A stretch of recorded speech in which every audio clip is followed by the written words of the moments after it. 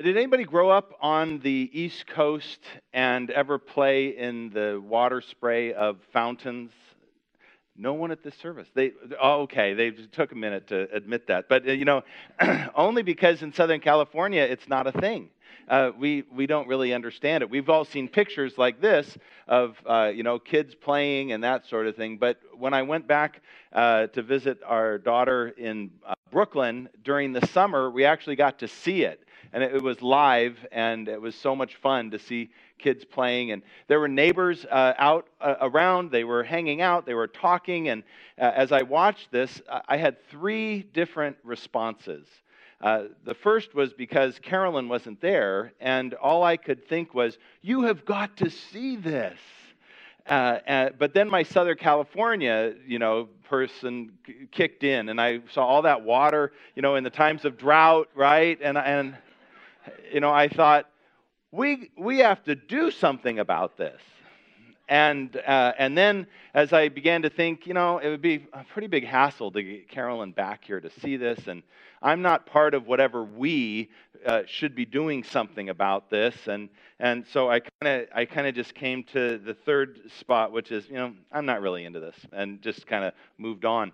Now those three responses we find them in the Palm Sunday story. When Jesus is coming in to Jerusalem, those same three responses are given by different groups as Jesus comes in. And we're going to take a look at all three of those.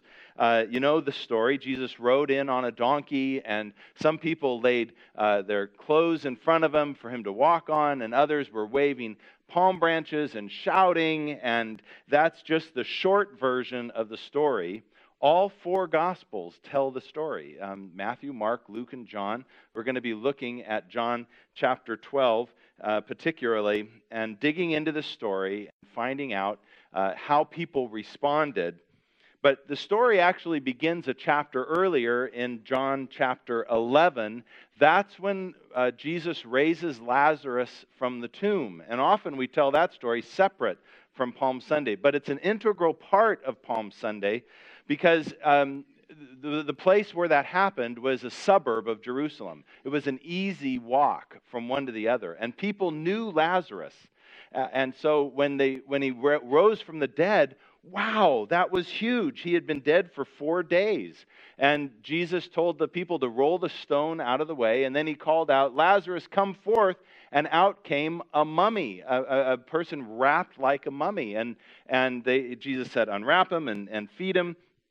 And there was so much excitement that even before Jesus rode in on the donkey, things were happening. So in John chapter 12, verse 9, it says this: "Meanwhile, a large crowd of Jews found out that Jesus was there and came not only because of him, but also to see Lazarus, whom he had raised from the dead." So Jesus raising Lazarus had gone viral. People were so excited to see this. And these were the high holy days. And so tens of thousands of people were pouring into Jerusalem, and they were hearing the stories. And it was a lot like the excitement that we have around Palm Sunday and Easter. And just before we jump into all of that excitement and the response of all of those people, I want us to acknowledge that there were folks back then, and there are folks now who, for good reason, really had the response, "I'm not really into this." It just didn't motivate them very much. And so Carolyn and I, our family, we love the Southwest. We have traveled so many places, Grand Canyon and Monument Valley and Zion and all of these places and everywhere in between. And our favorite trip was with our best friends. They had 4 in their family. We had 4 in our family. We took 2 vans and went around for 10 days around all of these places. And in addition to the 4 of them, they brought an uncle with them who was a delightful man, and he had some physical limitations, but it really didn't slow us down at all until we got to Bryce Canyon. Now, this was interesting. Bryce is just this beautiful place, and something happened when we got there. It's this amazing chasm filled with bright orange columns, and you can go hiking and all of that. But when we got there, the parking lot pulls right up to the canyon. It's interesting. People designed these national parks, I'm going to guess for lazy Americans. They said, we got to put the parking lot right next to whatever we're trying to show them. So at Bryce, there's literally huge parking lot, sidewalk, wooden rail fence, canyon. It's right there. And so as all of us were getting out of the car and we were getting our sunscreen on and our water bottles and our backpacks, the uncle stayed in the car. And we all began to move off, and the last people leaving said, "Aren't you coming?" And he said, "No, I'm not coming." And it was disappointing for us. We weren't mad, but we were sad that he was missing out on this. But the thing is that it's a canyon. So, you can be right next to it, sitting in your car, and not see it. All you see is blue skies, because you have to walk up to it and then look down into the canyon. And it is awe-inspiring and amazing landscapes. And about 2 million people went to see Bryce Canyon and parked in that parking lot that year. One of them didn't see the canyon. And there isn't any better way to communicate, "I'm just not that into it," than that. And as I say, no one was mad at him, but we were disappointed for him. He was so close to something beautiful, and he missed it. And I think both those kinds of people are there at Palm Sunday, that original day. Those who just aren't that into it, and those who are sad for them that they missed it. In the middle of tens of thousands of shouting, cheering people, people were not moved. And I speak for myself, and I think for many of us, when we say we're not mad, we're disappointed, because these people today are our neighbors. They're the people that we work with.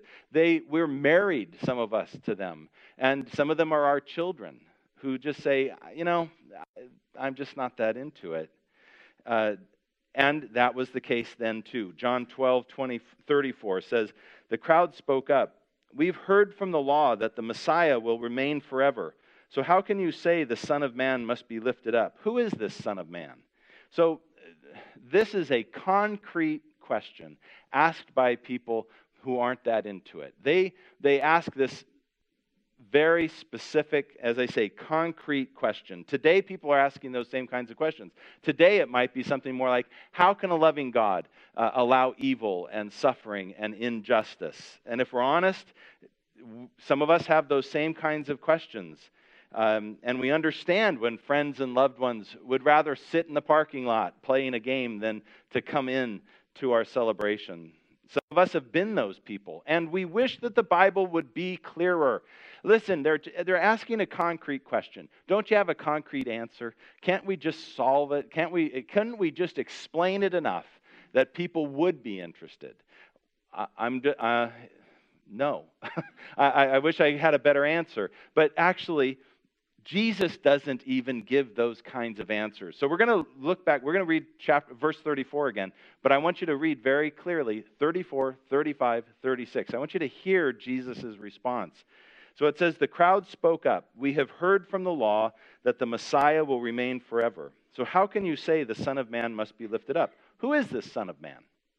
Then Jesus told them, 'You are going to have the light just a little while longer.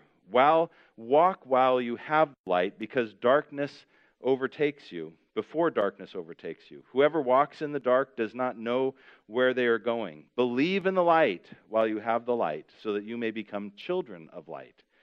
When he had finished speaking, Jesus left and hid himself from them." I know people, some of us work so hard to bring a loved one to church, and we're just praying that preacher will give them a good sermon, right? And that's what happens. These people, they ask this concrete question. They say, "We've heard that the Messiah is supposed to last forever. How can you say the Son of Man's going to be lifted up? Who is this Son of Man?" And Jesus says, "Believe in the light." And you want to go, Just one thing, Jesus. It was you had one job: convince our friends, right? And he wouldn't do it. But why? Because they're asking concrete questions about very practical, linear kinds of things, and he's trying to describe a transcendent reality. It's a kingdom of light. The things you're asking about don't connect. There isn't a connection between the concrete you're describing and the transcendent light versus darkness that we're talking about. But he invited them anyway. He said, take a look at it in a different way. Look at it differently. And that's Jesus' response, I think, all the time. But we keep trying to give people concrete answers. We did at Bryce. We said to him, listen, it's right there. It's not very far. And you know what? We want to take a group photo, and we want you in it. And you may not have another chance to come and see this. And we even got the brochure out, to show him how beautiful it was. You should see this. It didn't faze him. He just wasn't into it. And neither were those people on Palm Sunday. And it's interesting. You cannot give enough concrete answers to get people over the edge. And we just need to realize that. That's not about them or against them, but listen to verse 37. So the verse just kept on going. Even after Jesus had performed so many signs in their presence, they still would not believe in him. Remember, Lazarus was there. He was back from the dead. This isn't like, us saying, oh, well, we heard about something over in Africa, but we don't know if it's true. We don't know the details. They knew the details. They knew Lazarus. They went to his funeral. He was dead for 4 days, and then he rose from the dead, and he was walking around going, I'm alive, and Jesus did it. And yet, people wouldn't believe. So we know that people have concrete questions, and some of us do, and people who are attending church do. And we won't ask you to give up your concrete questions, but the Bryce Canyon experience mirrors, I think, our disappointment when we say, we wish you could show it to you in words and language and images that would convince you. But we want you to know there's a transcendent beauty, and it's very close. And we'll keep trying to invite you and explain it to you. Palm Sunday is just the beginning of this unbelievable week that goes to Good Friday, where Jesus gives himself for everyone because God loves everyone so much. And it was the worst day in history, but it would have been even worse had Easter not happened. But Easter did happen, and Jesus rose from the dead. So the offer is, we can't always give a concrete answer, but we can tell you there's hope. There's goodness. There's a transcendent reality of light versus darkness over here. We want to invite you into it. Well, that was Bryce Canyon, but Bryce was nothing compared to the Grand Canyon, because we got to the Grand Canyon, and how many have been there and looked over the edge and seen Lots of us. And they did this amazing job. They put outlooks right over the edge, and then there's this path that goes for miles alongside the edge of a 6,000-foot drop. I was terrified for my girls. I had to hold on to them. I wouldn't let them get close. I just couldn't even look at people whose kids were over there, going, whoa, it's just like, ah. And so I had a second response.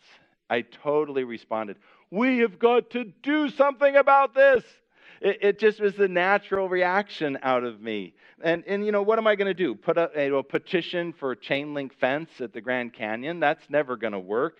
But it's interesting to me that I would see this unbelievable thing, this Grand Canyon, this beautiful, miraculous piece of the landscape. And my first reaction would be, we have to do something about this.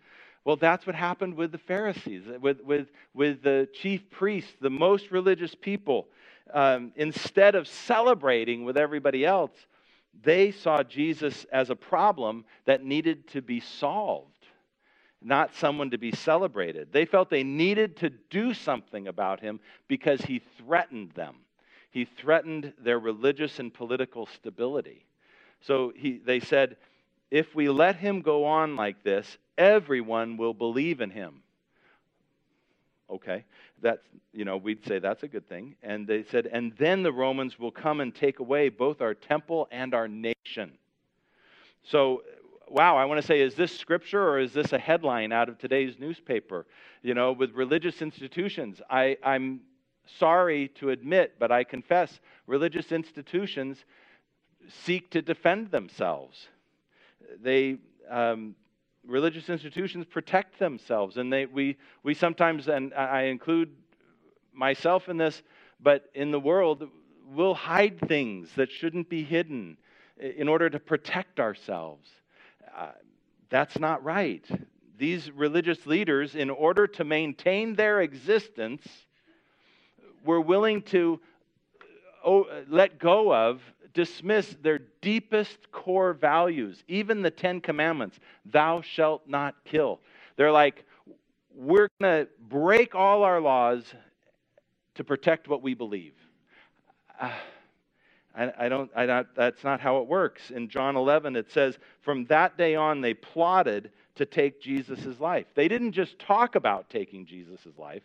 We ought to kill this guy. No, they planned it. They said, which one of his disciples could we pay to betray him? And they found one. They were working on this. And compromising our values for the sake of power is a slippery slope. So what happens was, it became clear to them that Lazarus was this celebrity, and he was an eyewitness to his own resurrection, so they expanded their plan to include him as well. It says, so the chief priests made plans to kill Lazarus as well, for on account of him, many of the Jews were going over to Jesus and believing in him. This is as good a conspiracy or murder mystery as any we could make up today. Here they are. They're going to kill the ringleader and bury all the evidence. The chief priests made plans to kill Jesus and Lazarus to maintain the status quo. So in John 11:49, it says, then one of them named Caiaphas, who was high priest that year, spoke up. You know nothing at all. You do not realize that it is better for you that one man die for the people than for the whole nation to perish. How do we get so far from the truth of what we believe? How do people get to that point, committed to their faith so much that they act exactly the opposite of their faith? And what's so sad is they saw Lazarus alive. They knew what Jesus had done. And the rest of us go, well, who else could raise the dead? It must be the Messiah. And they said, who else can raise the dead? We got to kill him. They saw Jesus as healing and loving, and yet were so caught up in their own belief systems, their own structures, their preconceived notions of how God works, or their desire to maintain their own agenda and their own power, that their response was not praise, it was disbelief and death. So there's a huge disconnect between the religious leaders and the religious followers, because the followers were saying, oh my gosh, he's fulfilling prophecy. He's raising the dead. This must be the Messiah. It was so astounding that they just had to say, you have got to see this.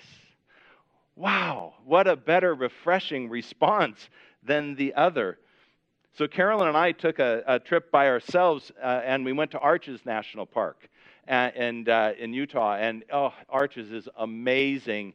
And they have all kinds of different things to look at, and one thing we were doing was just kind of hiking and walking along a wall, this cliff of a couple 100 feet high of stone that went on for maybe a half a mile or a mile, and we were just walking along it, looking out at everything else. And as we were going, I looked up, and several stories up, so I don't know how high that is, but it's a long way, I saw a crack in this wall, and otherwise it continued up for another 100 feet. Just amazing. But as I looked, I thought, you know what, I think I could scramble up there. So I left Carolyn on the ground, and I scrambled up to this place.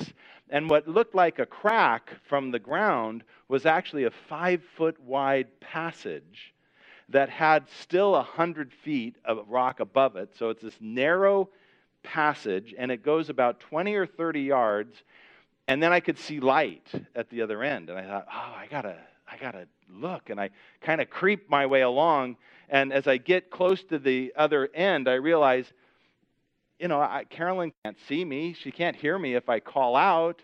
But I look around the edge, and it opens up into a room almost this big, an area as big as this room. It's a circular area with still those 100-foot walls.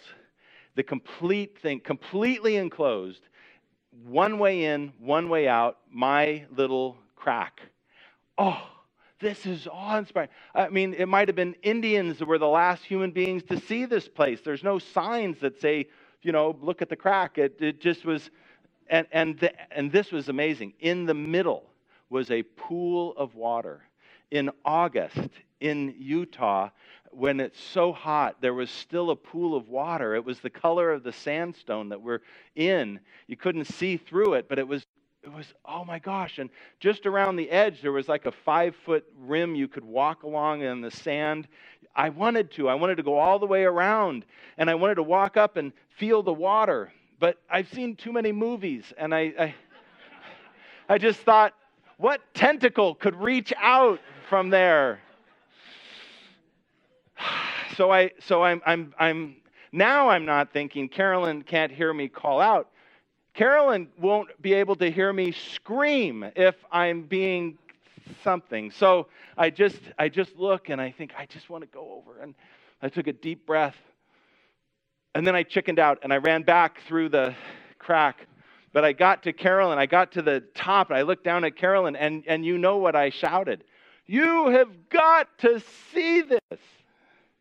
She didn't come up, but she, oh my gosh, I couldn't talk about anything else. That's all I talked about for the rest of the day. Oh, this amazing place that only I had seen. And whenever we talk about that particular trip, the first thing I talk about is that experience. And clearly, I'm talking about it today as well. So tens of thousands of people lined the streets of Jerusalem, excited and thrilled about seeing a man raised from the dead. They're like, you have got to see this. And why not? Jesus, they thought he must be the Messiah that's foretold in Scriptures. Who else can raise people from the dead? And they were convinced. So listen to what they shouted. The next day, the great crowd that had come for the festival heard that Jesus was on his way to Jerusalem. They took palm branches and went out to meet him, shouting, Hosanna! Blessed is he who comes in the name of the Lord. So what's fun about this is that the crowd was no longer interested in Lazarus the celebrity. They were celebrating and praising a Savior who had come. And what's wonderful about this text is that they went back to the Old Testament scriptures to learn what it is they're supposed to shout. Because now I don't think they actually, flipped back. I think they knew Psalm 118. Psalm 118 is this great text. Here it says, this is the day the Lord has made. We will rejoice and be glad in it. Please, Lord, please save us. Okay, please save us is English, translating the word Hosanna.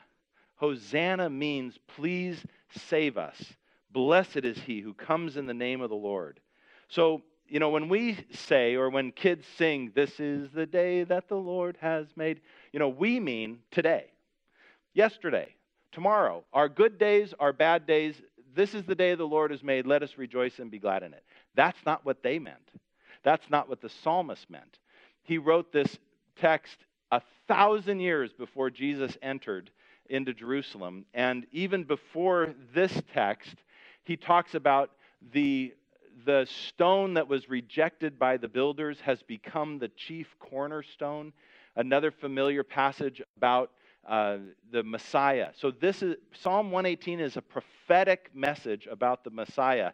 And what it means is when the Messiah comes to Jerusalem and enters in, that day is the day the Lord has made. And we will rejoice and be glad in it, and we will shout, Hosanna!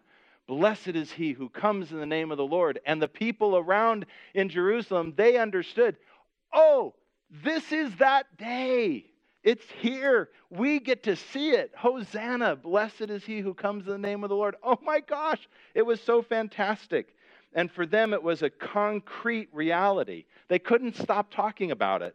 After this comes Good Friday, and Jesus dies. But after that comes Easter, and he's risen. And for the rest of their lives, they couldn't stop talking about it. And we're still talking about it. But I want you to understand, they weren't talking about it because it's in the Bible. They were talking about it because it is true. Because they saw it. Because they talked to people who saw it. And we're talking about it today, not because it's in the Bible, but because it's true. Because people who saw it wrote it down in the Bible. They're just recording what they already knew was true. They wrote it down because it happened. So forgive us if we're getting a little excited about this unbelievable thing. You've got to see this. And we're always frustrated that we can't communicate it in a way that people will go, oh, I want it too. But we want to keep trying. We want to keep trying to say it's this transcendent reality. And we don't have all the answers, but it's true. So I want you to think about a couple next steps, things that you could do this week. I want you to describe something that you believe. And how would you describe it to someone who doesn't believe? Wow, that's a much easier sentence to say than activity to do. Describe something you believe, and how would you describe it to someone who doesn't believe? That takes a lot of thought. But what we don't want to do is just say the Bible says. Because we don't believe it because the Bible says, we believe it because it happened. So how do we talk about that? That's an interesting thing to think about. And then secondly, what experience at Stonebridge would you invite someone to by saying, you have got to see this? What is it a service? Is it Good Friday? Is it an event? Is it an activity? Even a growth group? What would you say? You have got to see this. And if you've got something like that, what holds you back from inviting them? And just think about that too. So these events surrounding Palm Sunday elicited these three different responses. I want to just say all of us can have all three responses at different times. I want to warn us. I believe this story of Palm Sunday is a warning to successful believers. Because if we're successful in our business or, in our, even if we're successful in politics, or like me, we're successful in leading churches, there's a warning in this. Be careful that you don't move from you've got to see this to we've got to do something about this. See, the more successful we are, the more things we have, the more we want to protect them. The more we're willing to compromise our values in order to hold on to what we have. It doesn't matter who gets hurt as long as we get to keep what we have. That's a message from Palm Sunday, and we need to be very careful about it. I would say, though, that most of us have that reaction, you have got to see this. And if you're a regular member or attender, I hope that your excitement and enthusiasm, it continues to grow. But not because it's written in the Bible, but because it's written in your heart, because you experience it regularly, that you're growing and discovering God in such fresh ways that it naturally overflows into ways that are contagious for others, that they say, man, I think I got to see this too. Whether it's maybe something you invite someone to this week or maybe in the future you invite someone, just keep that in your mind. You got to see this. And I can also imagine that there are people here today, there will be people here next week who fall into that other third category. I'm not really into this. A lot of times it's because mom made us come, right? Especially to Easter. But for some reason we're here. If you're in that situation, we just want you to know this is a community where we welcome concrete questions. We don't have necessarily concrete answers, but we have it's a place that's safe. It's safe for people who question, who doubt, who are on a journey, because every one of us is on a journey. And almost all of us have been in that place where we were willing to let it go. Stonebridge is a safe place to explore those questions. So I just want to say, I'm going to keep saying, you got to see this. And I am into it. We're into it because it has changed our lives. And I want to invite us, no matter how long we've been here, or whether we completely understand it or not, let's be into it.